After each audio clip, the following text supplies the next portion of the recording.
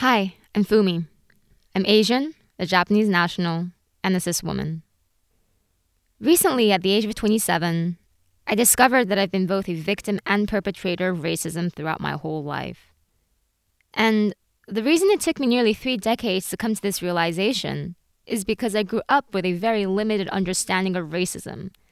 Namely, that racism was only an issue between white and black people, as well as an individualized phenomenon.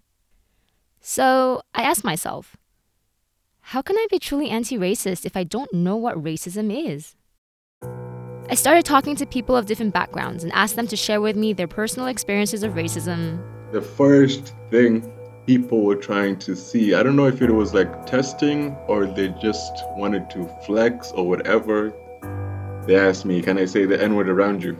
I hated when people find out that I'm Bulgarian and they're like, oh my god, so why is your German so good? People would be surprised, if I would be having a debate with someone and I'd present an argument really articulately, they'd be like, oh, you sound so white when you say that.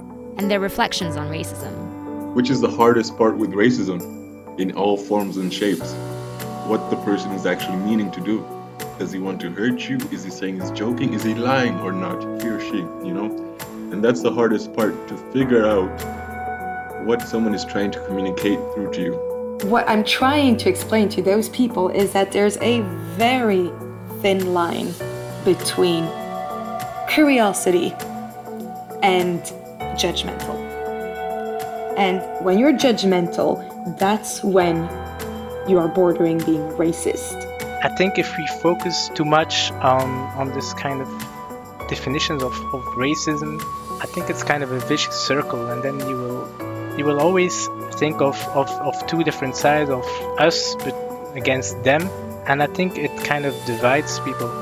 I'm Fumi, and this is #OurRacism, a new podcast that explores the various manifestations of racism around the world through personal stories and reflections on lived experiences.